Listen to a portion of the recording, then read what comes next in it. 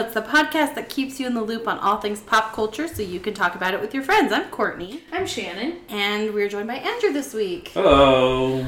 So we are going to be talking about kaiju movies, especially Godzilla movies, in preparation for the new Godzilla movie. All right. But before we get to that, let's do Media of the Week. So, Shannon, what have you been reading or watching or listening to this week?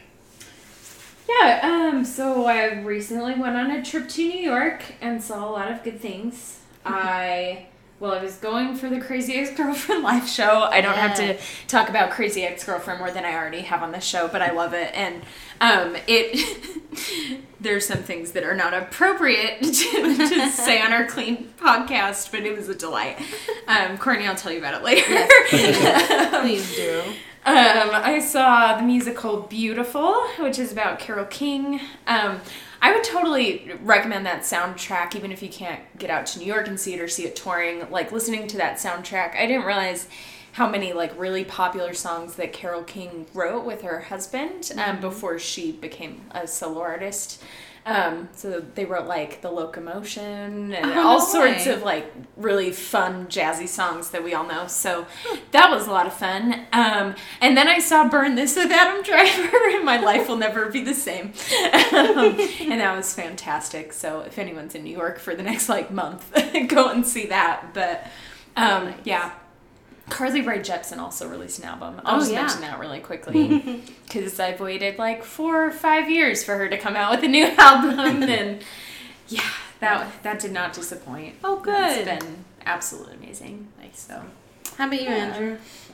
In preparation for this, I have been watching kaiju movies and clips on Filmstruck's YouTube channel. I was so excited because when I was kind of doing some research on where I could find these films, it would pop up on the internet like Filmstruck, and I'm like, I have Filmstruck, but that was a year ago when I used to have Filmstruck, when anybody could actually get Filmstruck, and now nobody can. So it was highs and lows for me, I guess I would say in that regard. But yeah, I've been watching mostly Godzilla movies. Courtney and I just watched Godzilla 1998 last night. I'll save my thoughts on that for later. Yep. Cool. Yeah. You also managed to get our son, like, he's starting to get into Godzilla now. He came downstairs with this old Godzilla toy that Andrew has. And he was like, I'm Godzilla. I'm going to fight Mechagodzilla. Yep. Well, that's great. Well, yeah. Yep. As for me, I finally saw Apollo 11 this weekend. I really wanted to see it in the theater, but just never got around to it. But I watched it at home, and it was great. It made me very happy. Space!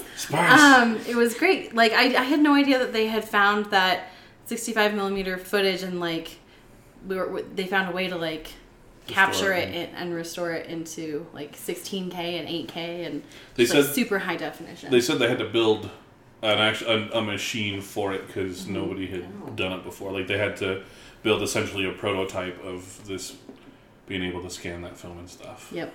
So NASA was holding out on us. I know it. All that footage. It's so remarkable when all that restored footage stuff, because I saw a while ago, They Shall Not Grow Old, and the way that they're able to restore that was just mind blowing. It was incredible. So I don't know enough about the actual, like, process of film to understand that, but it's really cool what they can do with it. Yeah, for sure. I'll mention with Apollo 11 too, like, I know, so I saw it at Sundance, and I know the audience I was with was a little bit weird. It was like all volunteers, but a lot of people said, we wanted more, like, story, because this is just the footage.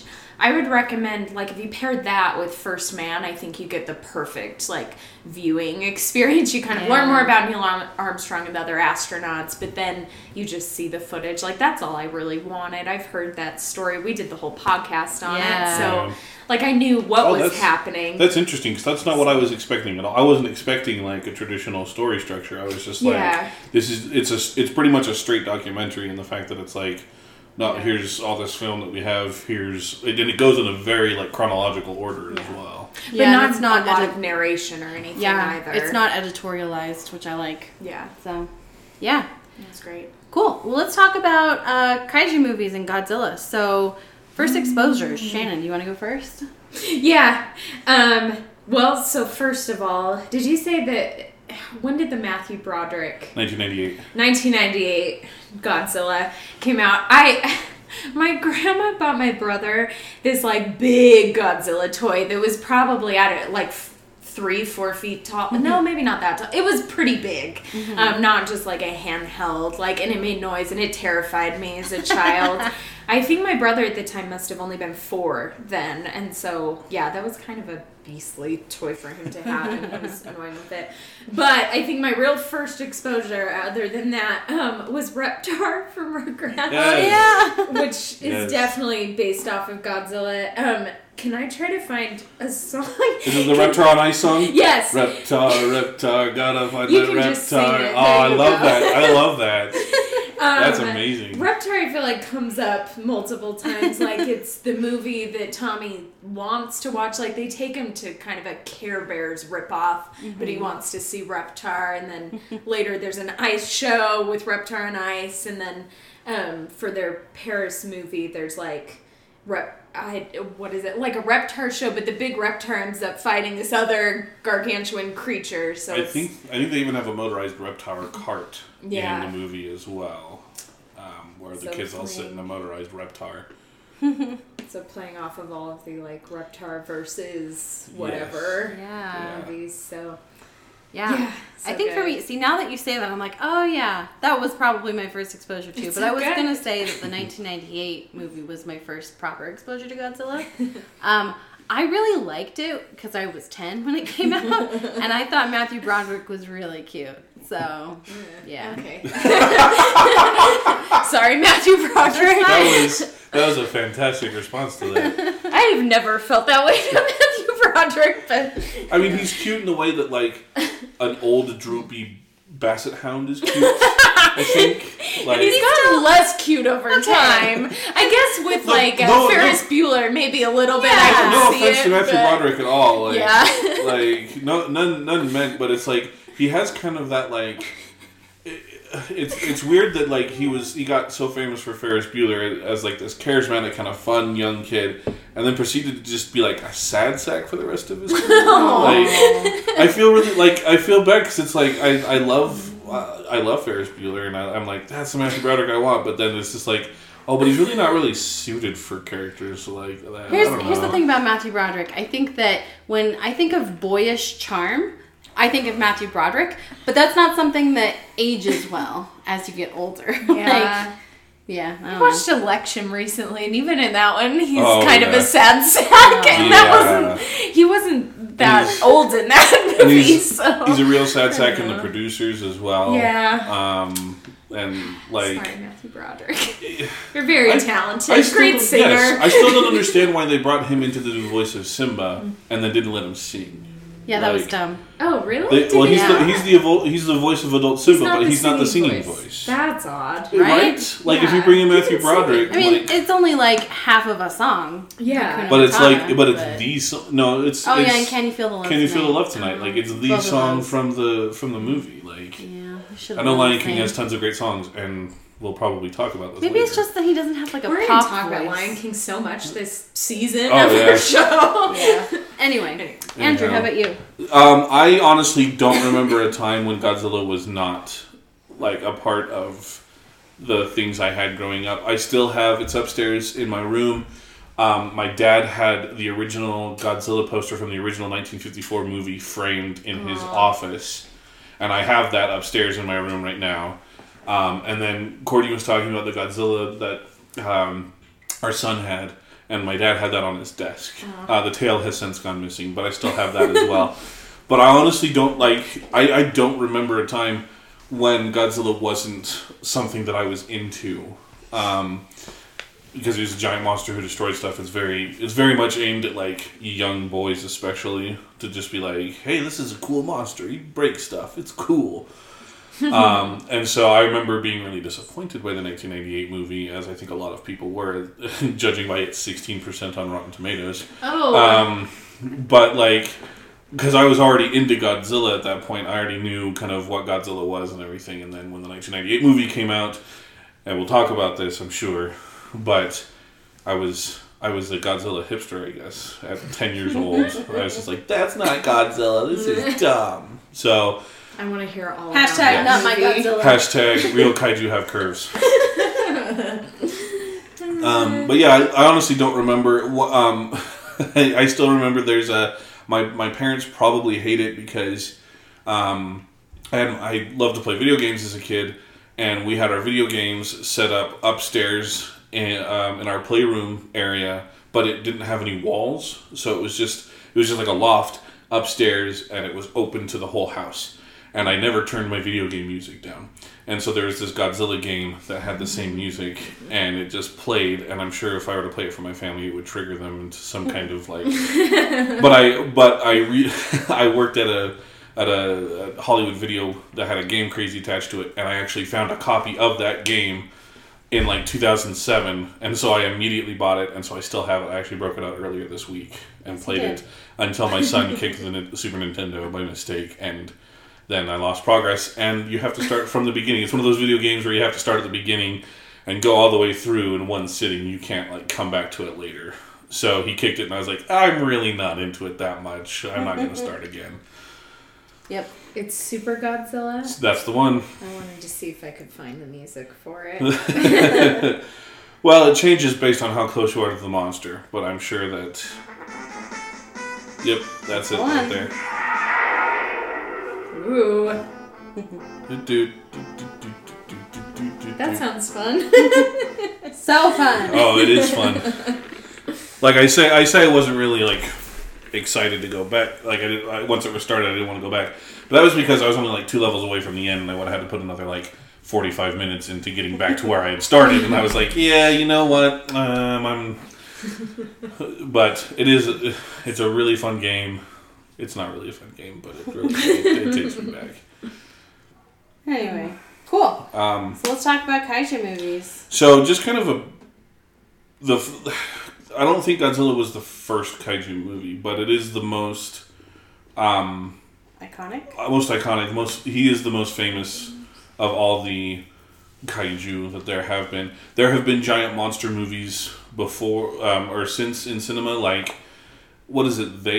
Is that the one that's the giant ants that was American cinema? I think they were radiated ants and they were giant. I think it's called They or Them or something like that. I can't remember. That sounds familiar. But there have always been kind of giant, like, there are a lot of monster movies in America and stuff like that. But what made Godzilla kind of unique was that his origins have kind of shifted over the years, but the one in the original 1954 version he was awakened by, he was like a prehistoric dinosaur, but awakened by nuclear tests. And he is kind of he's basically a giant metaphor for nuclear weapons. I saw some meme somewhere, I can't remember, it may have been Tumblr, where it was like, it's interesting that in American pop culture, nuclear powers or nuclear waste and nuclear stuff gives you superpowers, where in Japan that turns into giant monsters. And someone was like, yeah, there's probably a good reason for that if you think about it really hard. and it is like Godzilla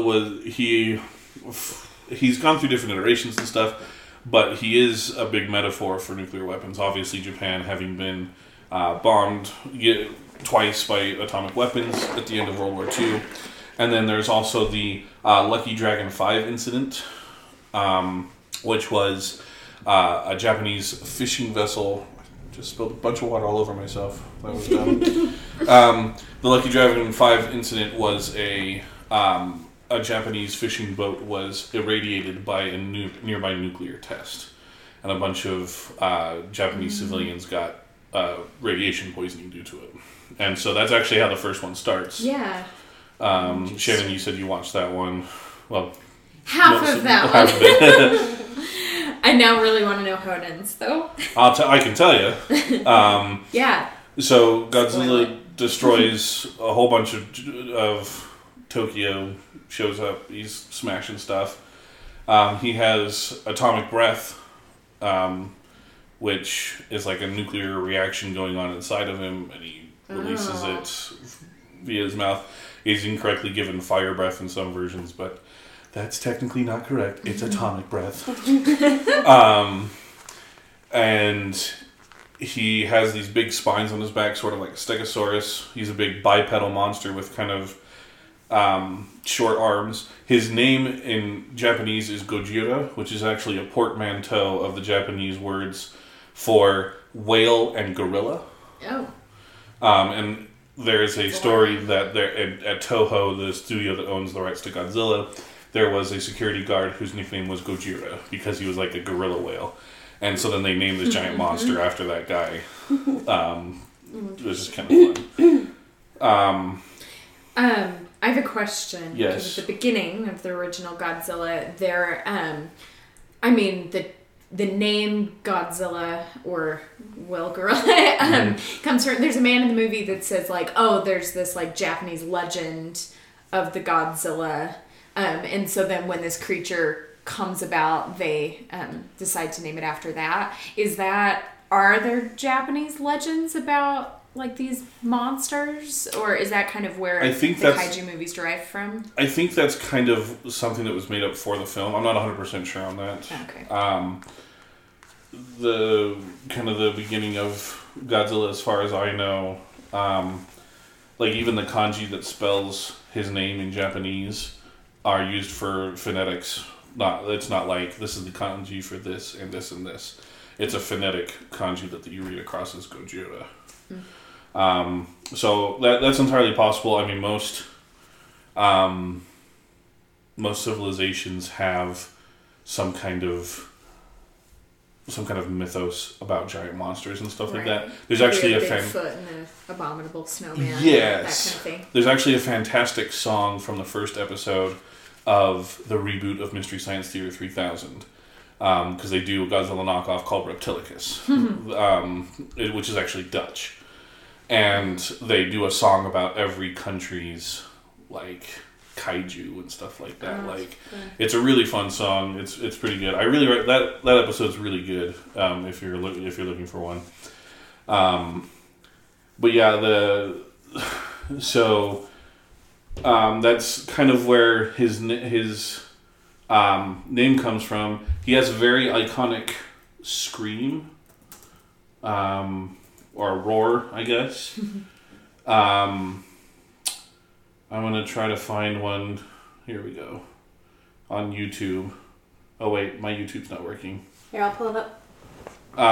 He has a very iconic roar. That once you hear it, it's like, oh yeah, absolutely, that's Godzilla's roar. It was actually made by a Foley artist rubbing a leather glove on the strings of a bass instrument. Ooh. It's not an actual like upright standard. It's a different kind of bass. I forget what it is. It was that other one, the Ultimate Godzilla roar, because that's all of them. Oh, okay. We don't want all the roars. Well, yeah, because it kind of changes over time. I think that's the one that. Where's my sound your now? Sound. What the? Oh, your sound's broken now. There it is. There it is.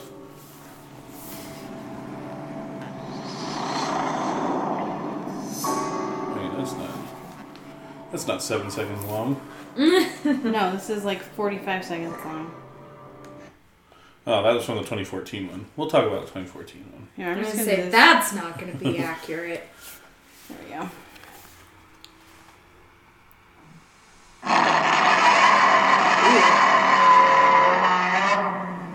don't like that.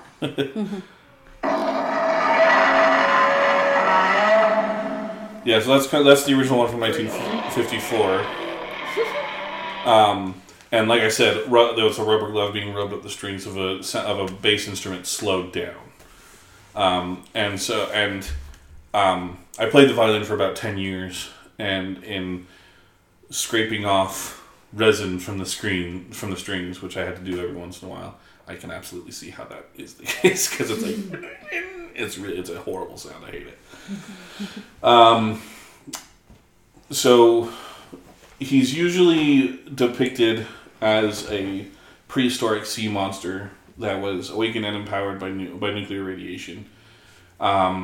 His look has kind of changed given how he's been portrayed. In the original movie, the first 3 movies that Godzilla is in, which is Godzilla Raids Again, and Godzilla vs. King Kong. They do some stop motion animation with him, but it's traditionally a guy in a big rubber suit, using miniatures of hills and tanks and cities and stuff like that.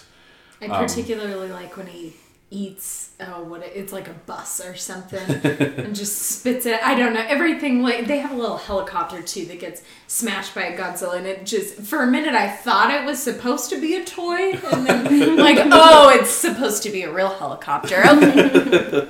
Yeah, so it's a guy in a big rubber suit, and apparently it was terrible to be in it. One of the actors actually passed out in it while filming the original film. They couldn't see out of it because the head was in the neck of Godzilla, and he couldn't see out of it very well.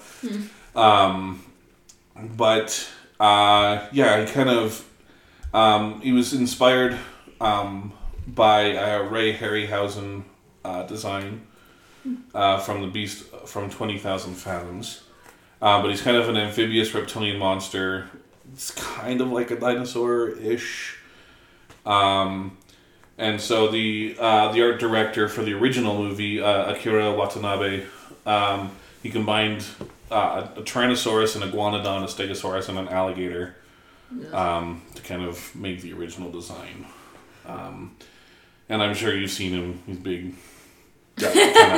He's got longer arms than a T-Rex. They're actually like functional, I guess. But he's a big kind of bipedal guy. Really muscular legs, big long tail. His spikes on his back will glow when he uses his atomic breath and stuff like that. Now, depending on the version, he's also had an atomic pulse, magnetism, precognition, fireballs, an electric bite, superhuman speed, eye beams, and even flight. But not always. Flying Godzilla. So I watched a clip from Godzilla vs. Mechagodzilla, and Mechagodzilla just beats the crap out of him. And then earlier in the film, Godzilla had been struck by lightning, and that apparently allowed him to magnetize himself and pull Mechagodzilla back like a magnet, and then rip his head off. So that was fun. I didn't remember that he had been struck by lightning. I just watched the clip because that's one of the ones that's on Filmstruck. It's Godzilla versus Mechagodzilla, and I was like, "What is happening? Why is this happening?" And then I went back and I was like, "Oh, that's right. He got struck by lightning," which doesn't make any sense. But he's a big radioactive monster. What do you want? He's traditionally been a bad guy. In the original films, he obviously showed up in the original and smashed a whole bunch of Japan. They only got rid of him by luring him back into the ocean and using what they called an oxygen destroyer bomb, and it removed all the oxygen within the ocean, and it suffocated Godzilla, and he died. Oh. So the original Godzilla was killed in the first movie, and then there was another one that came back.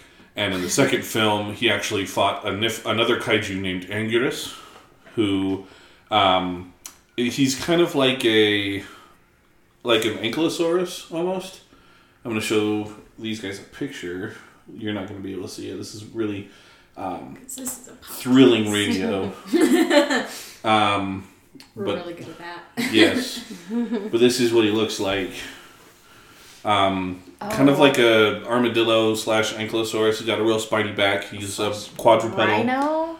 Yeah, he's got horns on his snout, on his head, and on his tail and stuff. And Godzilla actually fought against him in Godzilla Raids Again. Yeah. And that was kind of the formula with Godzilla kind of going forward was, have him fight another big monster. How did the other big monsters come about? Is it the same? So, it depends. So Anguirus, I actually don't know what his origin is. I think he's just a prehistoric monster that kind of lived. Checks out. It lived in Japan. Mothra is an ancient godlike creature from a distant island who actually has 2 fairies who are heralds. That's Courtney's favorite. We'll talk about it. But that Mothra almost always starts off as a larva, big worm that shoots silk and stuff. And then will often, then in the films, mutate into a giant moth Very pretty design. I really like Mothra's design. It's very pretty. I don't know. It's kind of gross. What is nastier than a huge moth? And it's not even like a pretty moth. Oh, I don't know. It's like red and yellow and stuff. It's really very pretty, I think. It's all hairy. Well, sure, but Yeah, moths are gross. hairy. But yeah, it's that's gross. insane. Yeah, so here's a picture. It's very, very brightly colored and stuff. The bright blue eyes and everything. Okay. Yeah. I don't like that. In some films, Mothra usually has like 2 larva children. So in a lot of films, Mothra will actually be killed, and then the 2 larval children will like fight in her stead, type of thing. But she is an ancient god-like creature that has been watched over on a separate island. Rodan is a pterodactyl who's been sleeping in a volcano for millions of years. Rodan and Mothra are in the trailers for the Godzilla King of the Monsters. Both Mothra and Rodan have fought Godzilla, but more often than not, they are allies against larger enemies.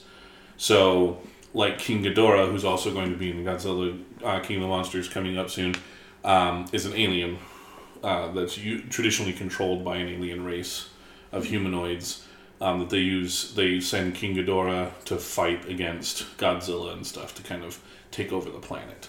So that's his story. Biolante is another one that was created with when genetic engineers spliced Godzilla's cells with cells of a rose and of a young girl.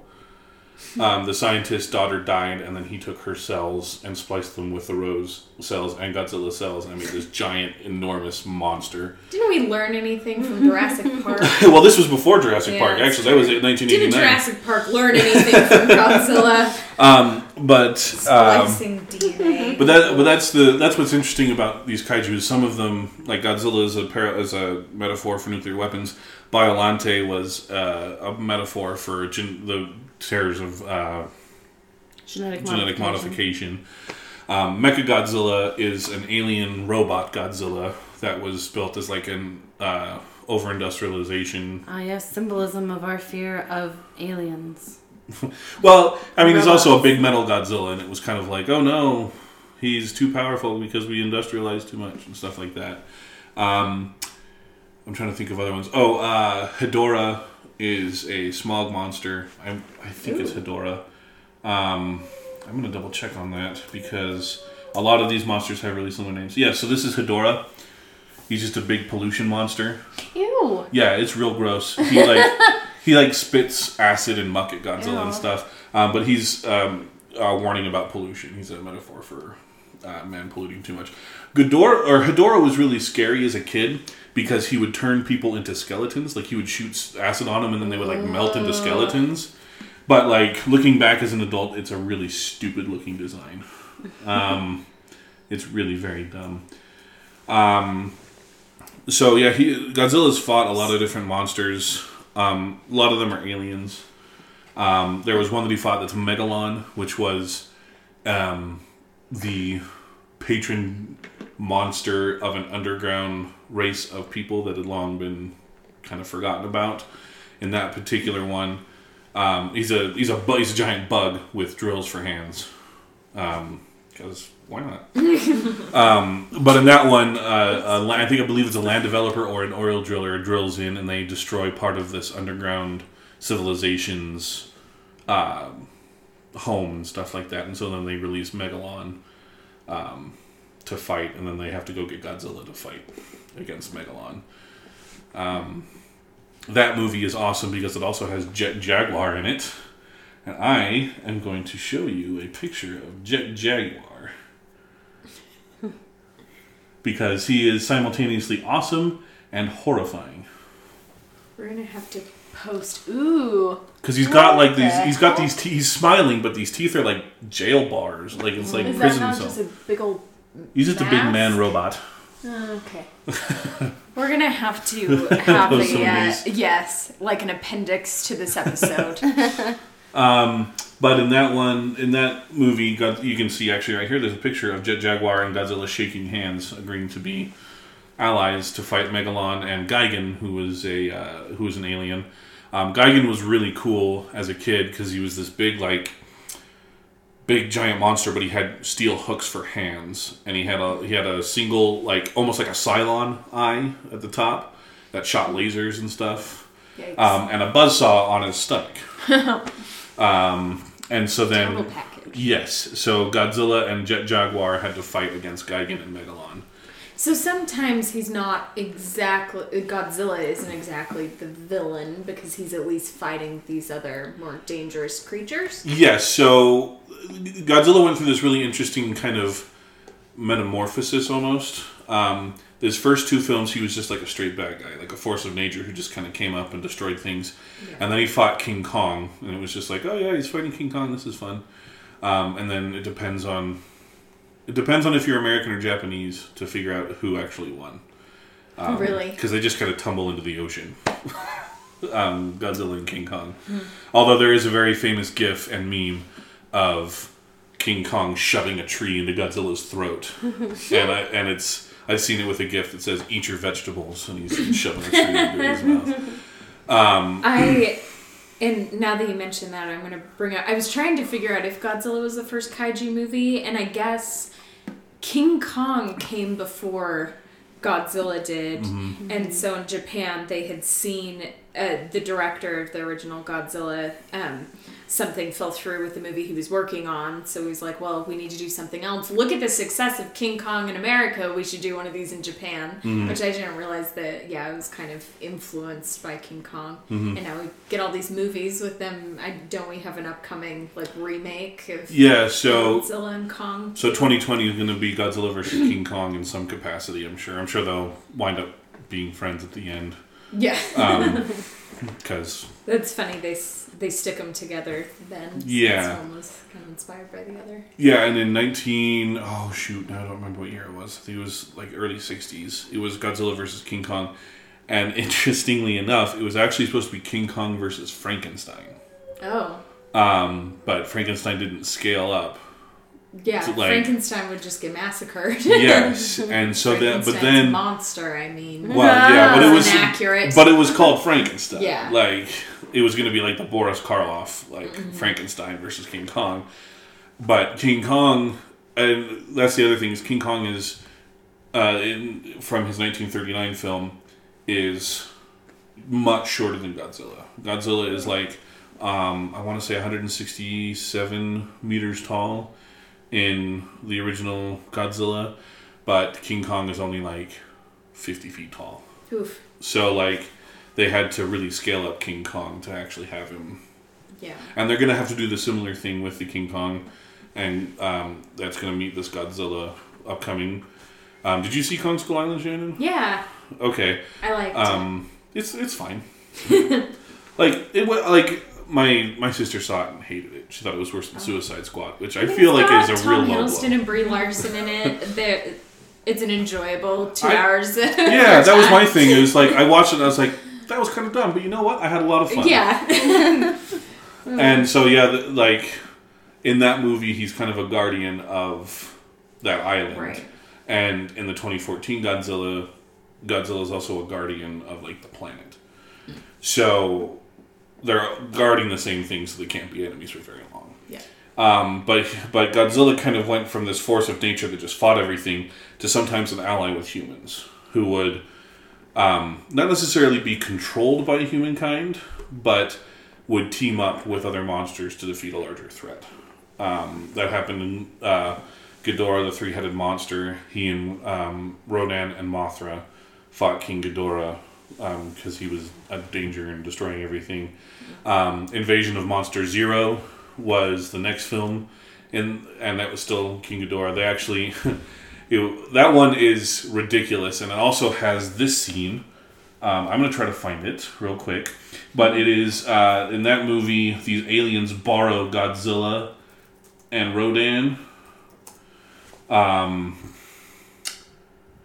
Godzilla Dance Invasion of Monster Zero. If I could type. So here's his victory dance after he defeats King Ghidorah here. He's still fighting him in this clip. But these aliens borrow Godzilla and Rodan to fight against King Ghidorah, but then the aliens wind up mind controlling Godzilla and Rodan. Yep, here it is.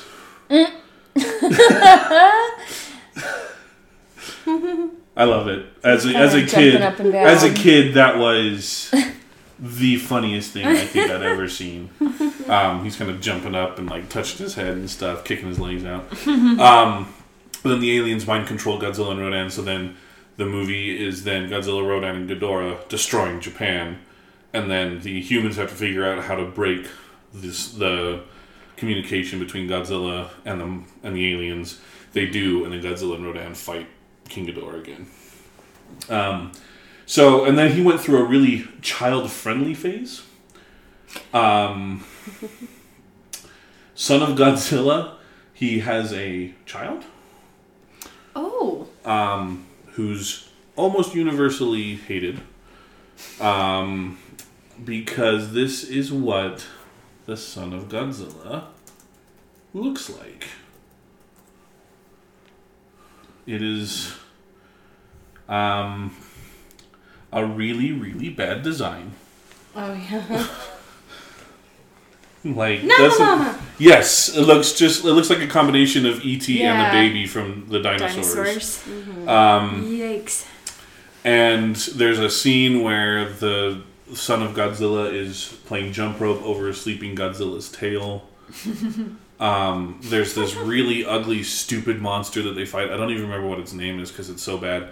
And Godzilla shows up, and like because this monster is like bullying Godzilla's son, and instead of just like roasting the monster, he tells his son that he has to learn how to fight, and he keeps pushing the kid back out to fight this monster.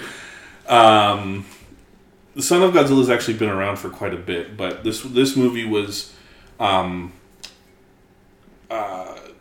it's really strange because the movie is actually a young Japanese boy who gets kidnapped by criminals, and then he has a dream where he and the Son of Godzilla are fighting this monster, and it's like he's trying to escape his kidnappers just like the Son of Godzilla is trying to fight this monster. It's really quite strange.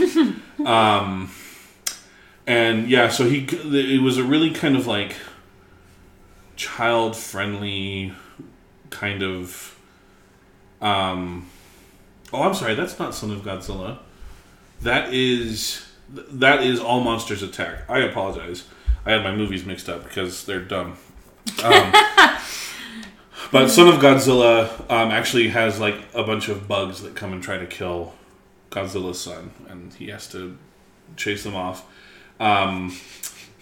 Yeah. So then that was in the 1960s, and then they kind of rebooted it back into like, okay, this is dumb. Let's get back to like straight monster fights, and they had a couple films: Godzilla vs. Hedorah, Godzilla vs. Gigan, and Godzilla vs. Megalon. And then the Godzilla vs. Mechagodzilla 2 films.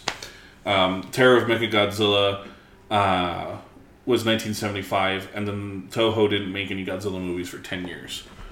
And so that formula was mostly Godzilla teams up with other monsters to fight big monsters and stuff like that.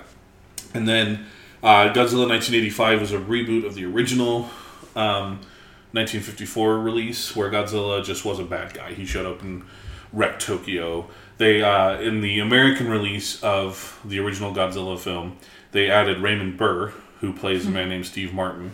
You may know Raymond Burr as Perry Mason, especially those who live in Utah like we do, because it's constantly playing on some channel somewhere. And he was in it, and then they brought him back for the 1985 one, where he was rebooted as just like a straight bad guy monster. And then starting with Godzilla vs. Biollante, those were Japan-only releases. Godzilla vs. Biollante versus King Ghidorah, Godzilla and Mothra, The Battle for Earth, Godzilla vs. Mechagodzilla 2, and Godzilla vs. Space Godzilla, and Godzilla vs. Destroya, all Japan-only releases. They actually just barely released them on Blu-ray, and they were released for American audiences. But in those ones, it was kind of the same thing. Godzilla's fighting giant monsters. He might team up with with someone and fight against them. Godzilla vs. Destroya. Sorry, not Destroyer. Destoroyah is the name of that monster, which is, I guess you would say Destroyer in like a really like thick Japanese accent is Destoroyah. But that one's actually interesting because Destroya was born from the bomb that killed the original Godzilla. So that the oxygen destroyer gave birth to Destroya, and then Godzilla actually dies in that film. And then Toho didn't make any more, wasn't planning on making any more Godzilla movies. And then Roland Emmerich decided to make a Godzilla film. Yeah, that one's not very good. We were actually talking about this last night. Courtenay and I were. Mm-hmm. It's actually not terrible. Like, it's kind of on par with Roland Emmerich's other films, I feel. Yeah, with the exception of Independence Day. Independence Day is fun. Independence Day is really fun. But what we kind of talked about with Independence Day, what kind of sets that apart from Godzilla is the individual performances. Because you get peak Will Smith doing what he does best. True. You get, well, it's hard to identify peak Will Smith, I guess, because he's had so many ups in his career. But it was, mid-90s Will Smith, which is pretty great Will Smith, if you ask me. Jeff Goldblum was in it. Bill Pullman is fine, I guess. Best fictional American president we've ever had. Yeah, that great speech. Randy Quaid is in it, for better or for worse, I guess. But, like, that one's really buoyed by its performances. Like, instead of just being, like, a big, dumb, like, oh, no, everybody's dying and there's all this destruction, it's really kind of like, oh, this is really fun to watch Will Smith in this movie. Right. Godzilla does not have those performances. Yeah.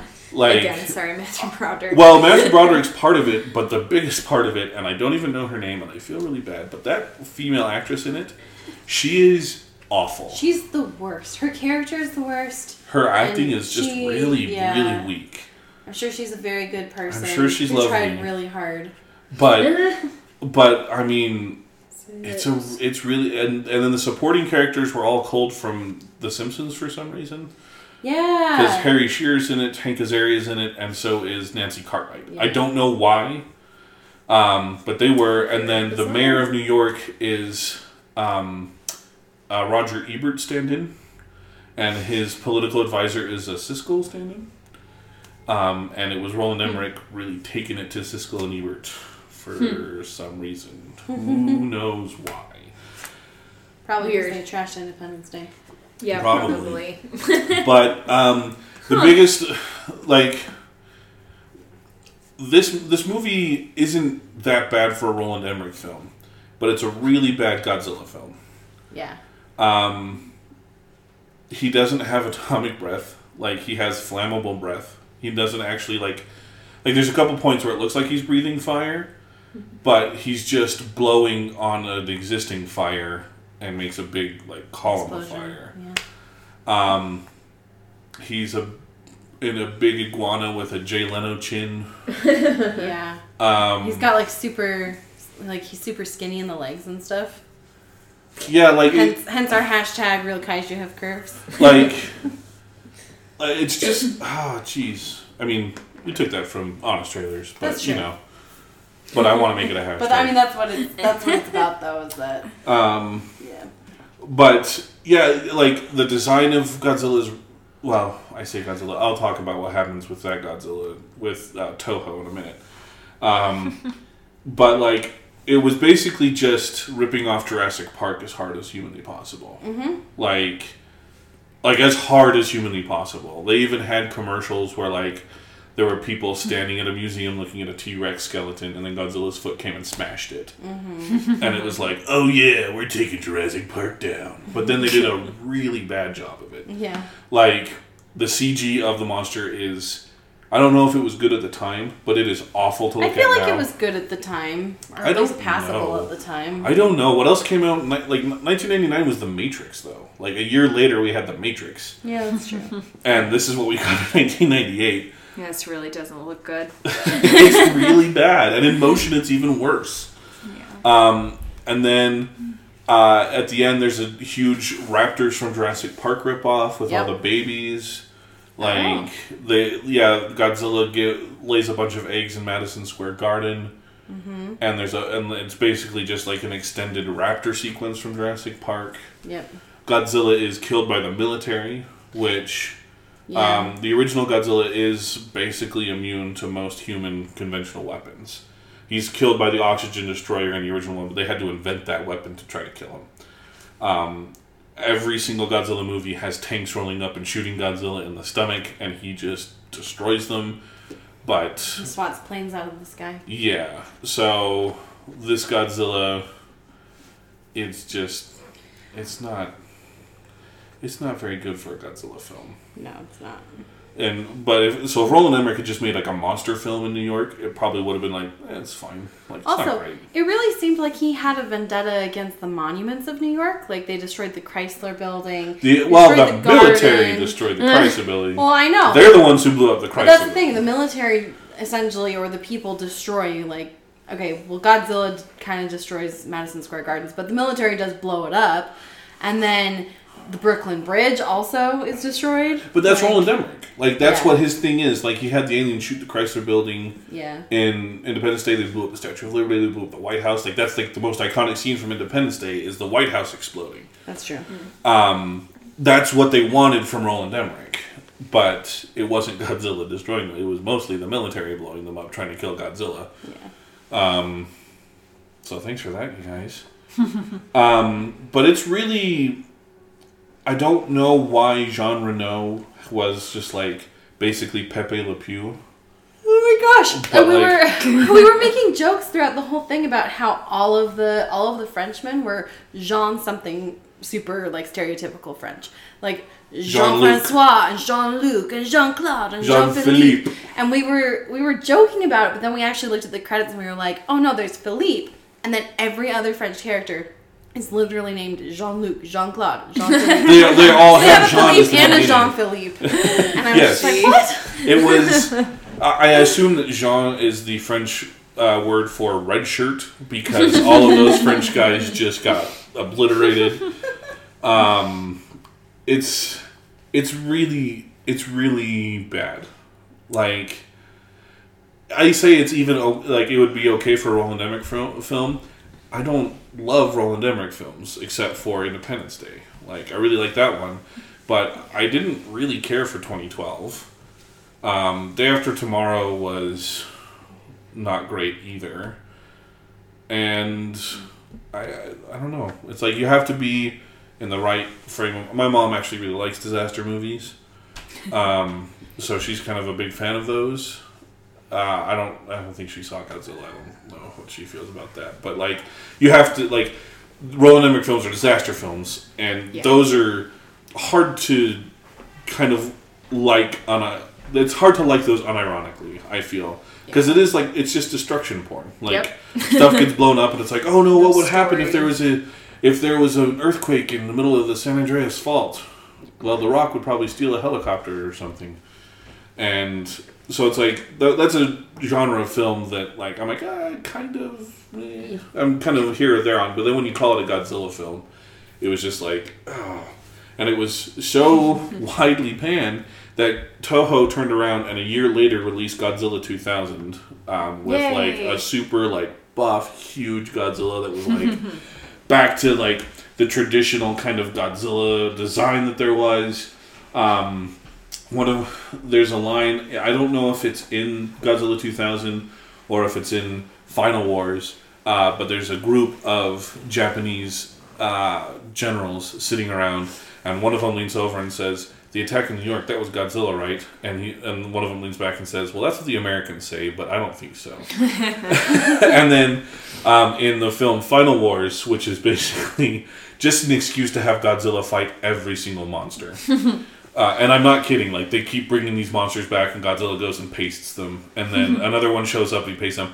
They brought in the 1998 Godzilla, called him Zilla, and Godzilla beat him in a single move. Like, they're in Australia, Zilla shows up, Godzilla punches him, or hits him with his tail into the Sydney Opera House, and then roasts him with atomic breath, and he's just gone. I even heard an anecdotal story that in Japan, that Godzilla is known as Gino, which is Godzilla in name only. It's an acronym for that.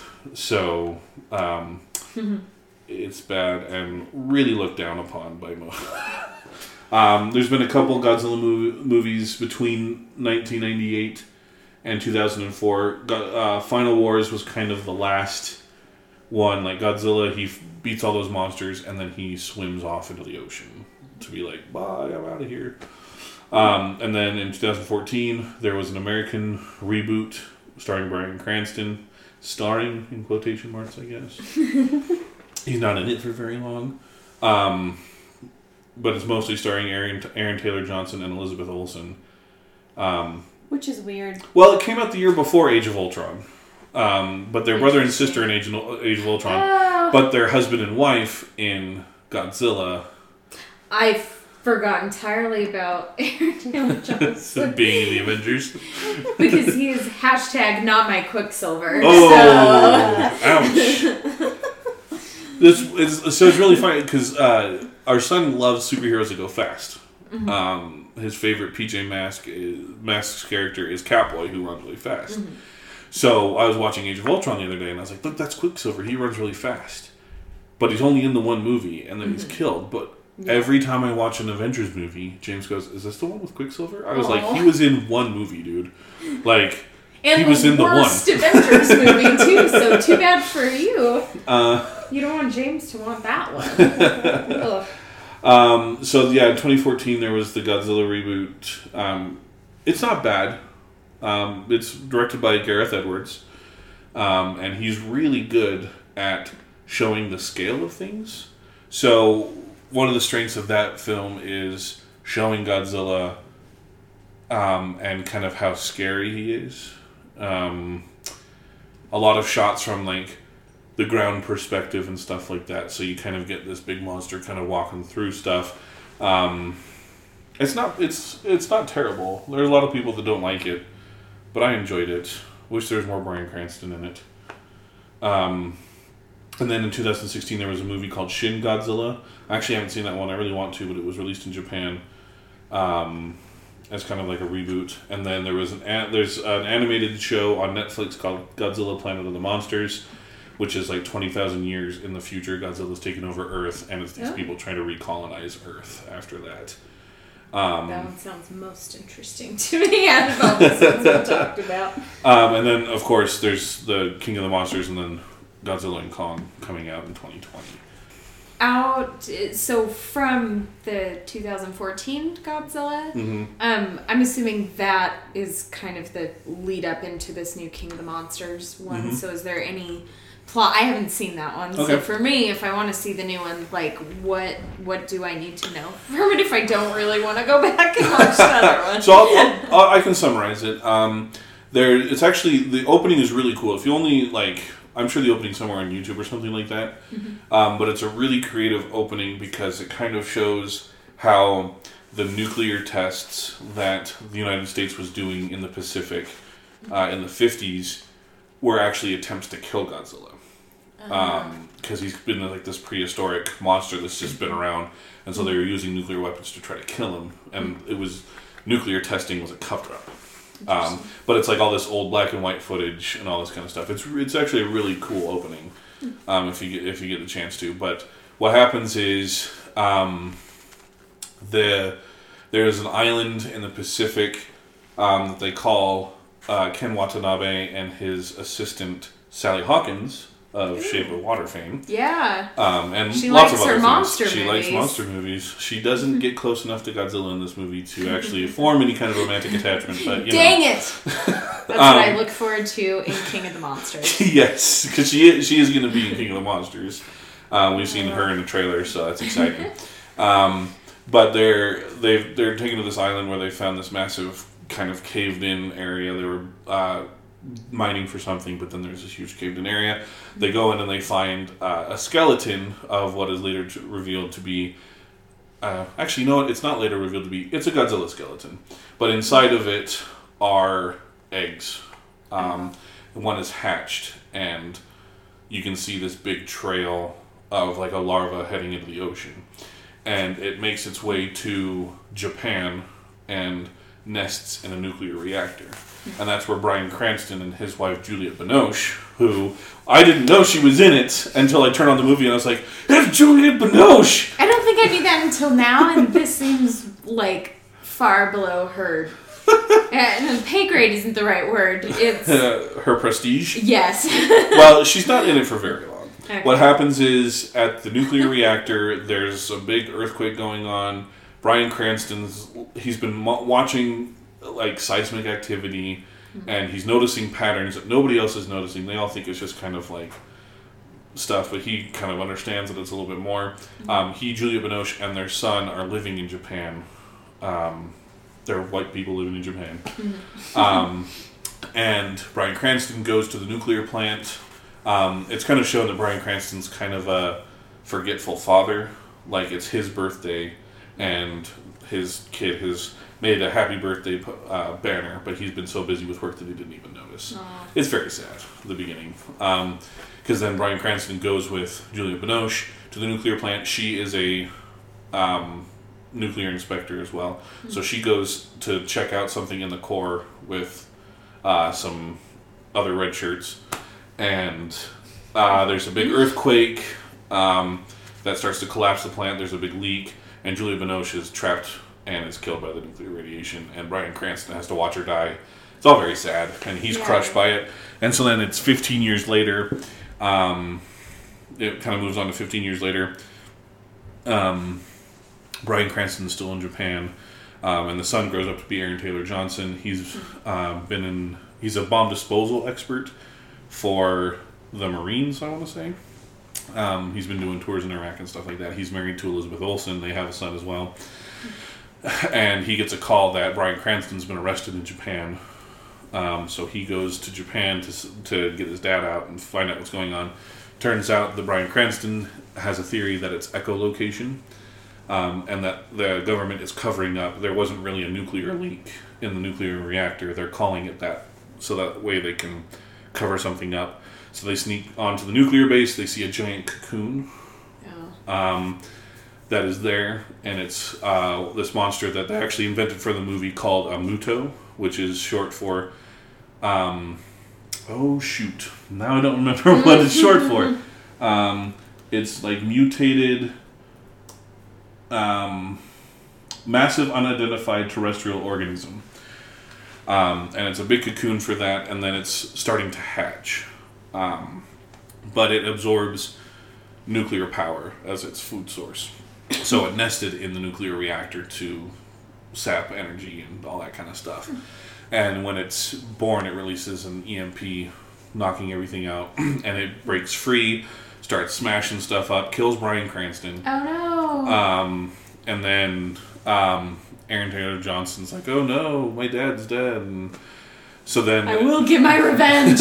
He actually doesn't want revenge. He wants to get back to his family. Sort of. It's hard. That's such a mature response for him to have. Kind of.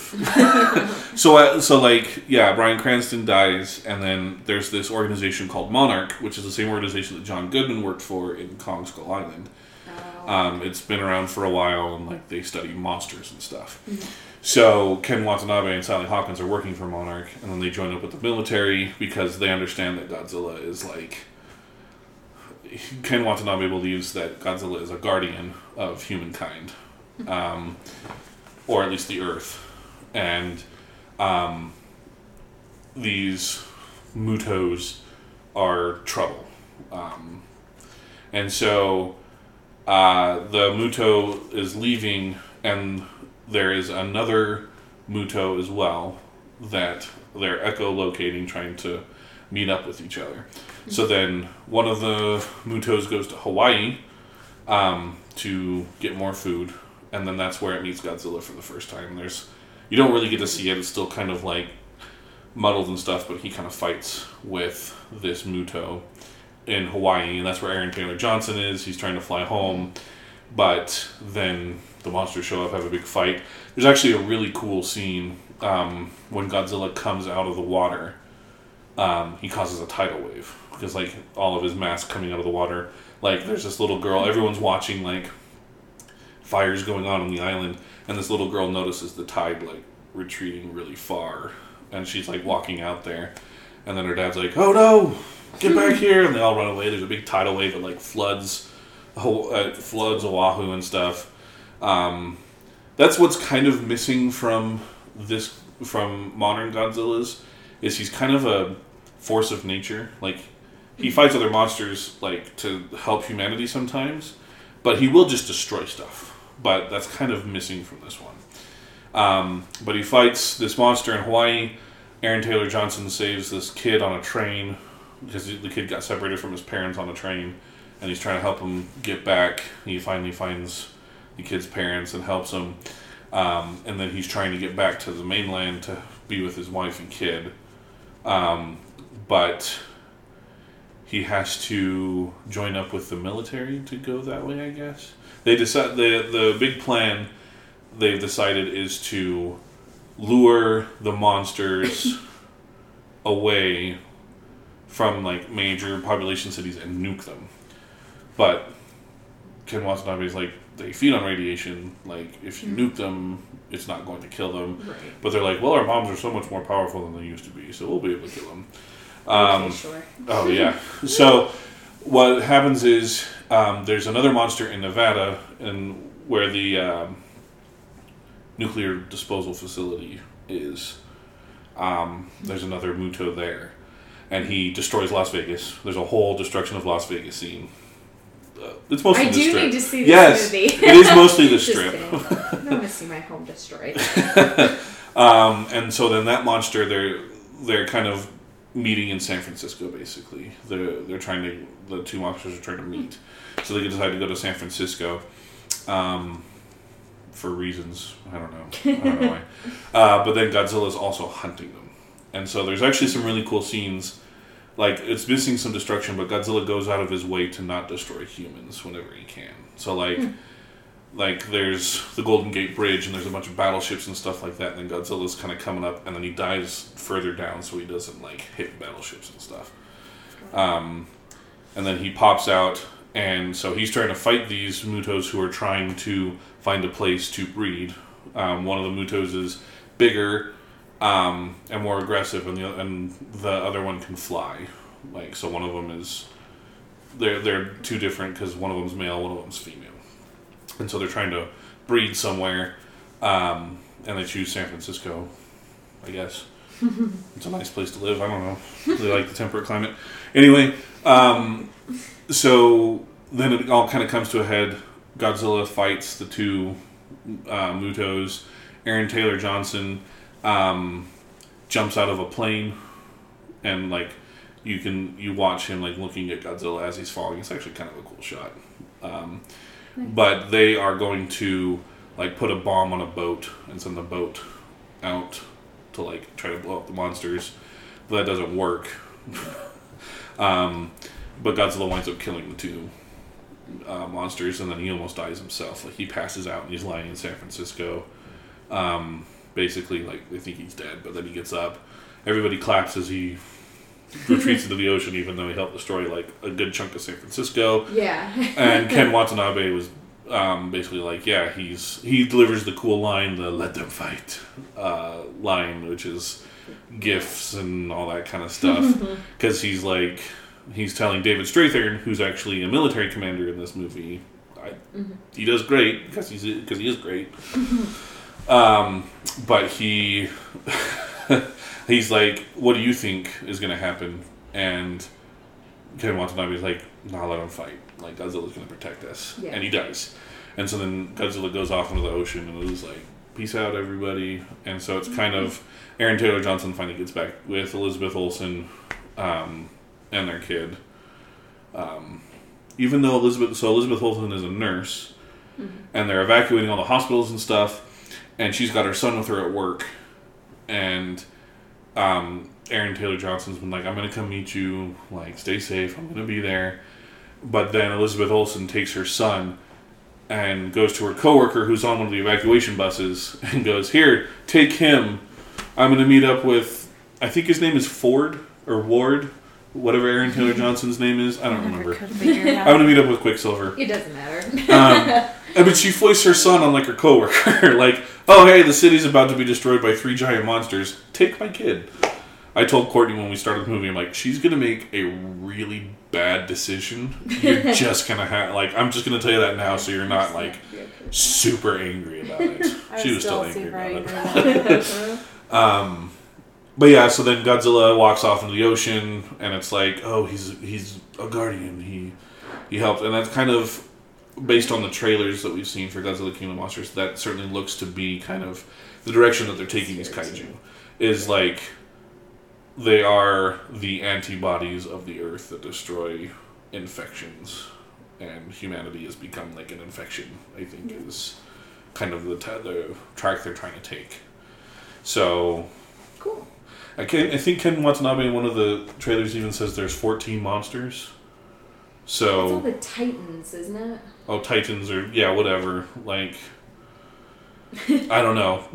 I'm just excited to see Tywin Lannister say "Long live the king" again. Like that. So yeah, that's 2014. It's not bad. It's not great. But I don't know that there has been just like a great Godzilla movie because all of them have. Like, I was looking at the IMDb ratings. None of them break a 7. IMDb is harsh. But it is really harsh. The Game of Thrones finale was 4.4, which the original Godzilla was 7.6. So, but that's like the highest rated probably, Godzilla film. Yeah, the gold standard if there is one. But yeah, there's one that's a 3.9. It's really low. The Godzilla 1998 has a 16% on Rotten Tomatoes. Yikes. Which makes... Oh, okay. There's another one that was a 7.2. So, I guess there is a couple Godzilla movies. But Godzilla movies and kaiju movies are kind of in that... They're kind of in the same vein as the Roland Emmerich ones, where it's a lot of destruction and stuff. The biggest difference is that it's a big monster instead of like, oh no, the weather's killing us, or aliens are killing us. Like, it's a giant monster. They're cool designs, especially for like, tween age boys. It's like, oh yeah, monsters. I still remember I think I got it for my birthday. It was this pack of like 14 Godzilla monsters.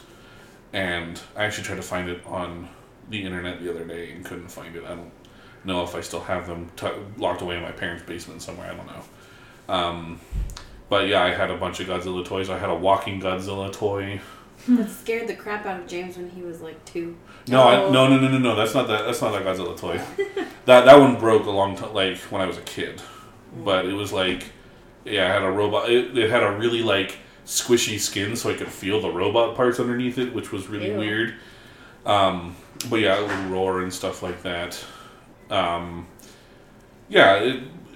films are kind of in the same vein as destruction films and apocalypse films, but they're different in that it's these big monsters and sometimes they'll fight each other. And that kind of, I think, elevates it above kind of your typical disaster movie, like a Poseidon Adventure or something like that. Because it's like, there's usually a cool spectacle that comes along with it. Cool. Do we have any offshoots of Godzilla that we want to talk about briefly, mostly because there's one I want to talk about? I would like to talk about Mothra very briefly. We kind of talked about Mothra already, but there's one song in the Mothra movie that gets stuck in my head every single time, and once it gets there, it stays for months. So I want to share that with everybody. You're all going to get it stuck in your head. Here we go. This is the Summoning Mothra song. Yeah, so these are 2 like twin fairies who sing this.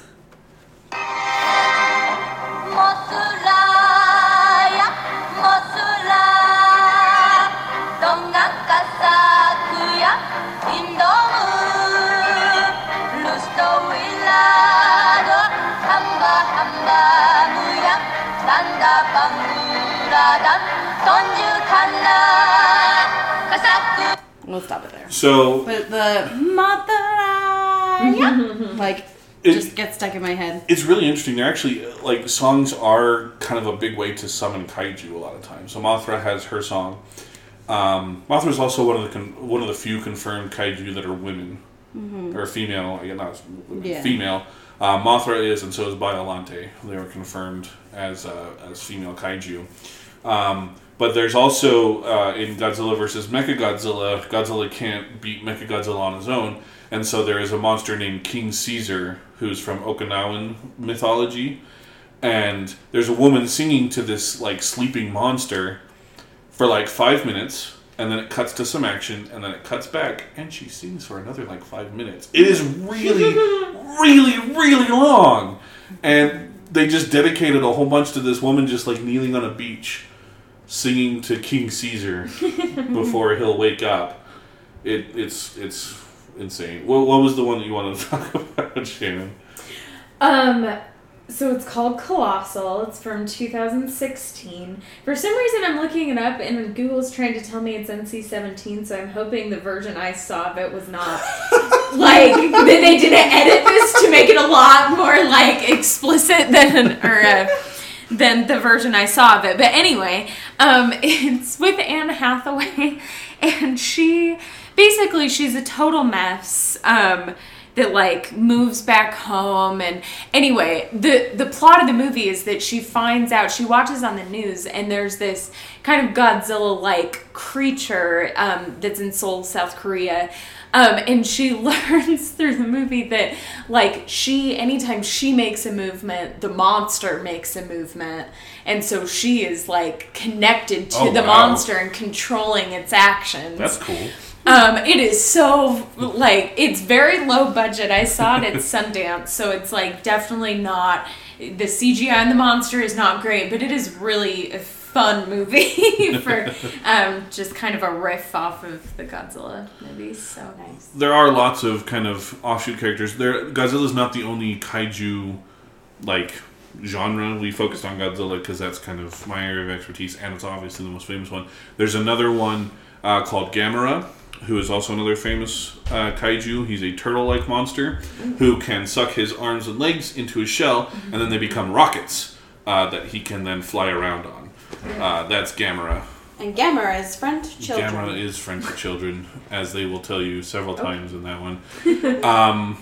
There are, but, like, I mentioned this earlier with in regards to the Reptilicus song, the MST3 casings. There are lots of monsters and monster films that are released from all kinds of different countries and stuff. Godzilla is the most famous one, which is kind of why we focused on that today. But there are plenty of monsters within kind of Godzilla's continuity, or universe, I guess. We're all about putting things into film universes. Yeah. And Godzilla's is kind of the biggest and most varied, and the most famous one. Like, Mothra is very famous, and all that kind of stuff. Mm-hmm. So cool. Well, I think that's about gonna wrap it up for us this week, right? Cool. Yeah.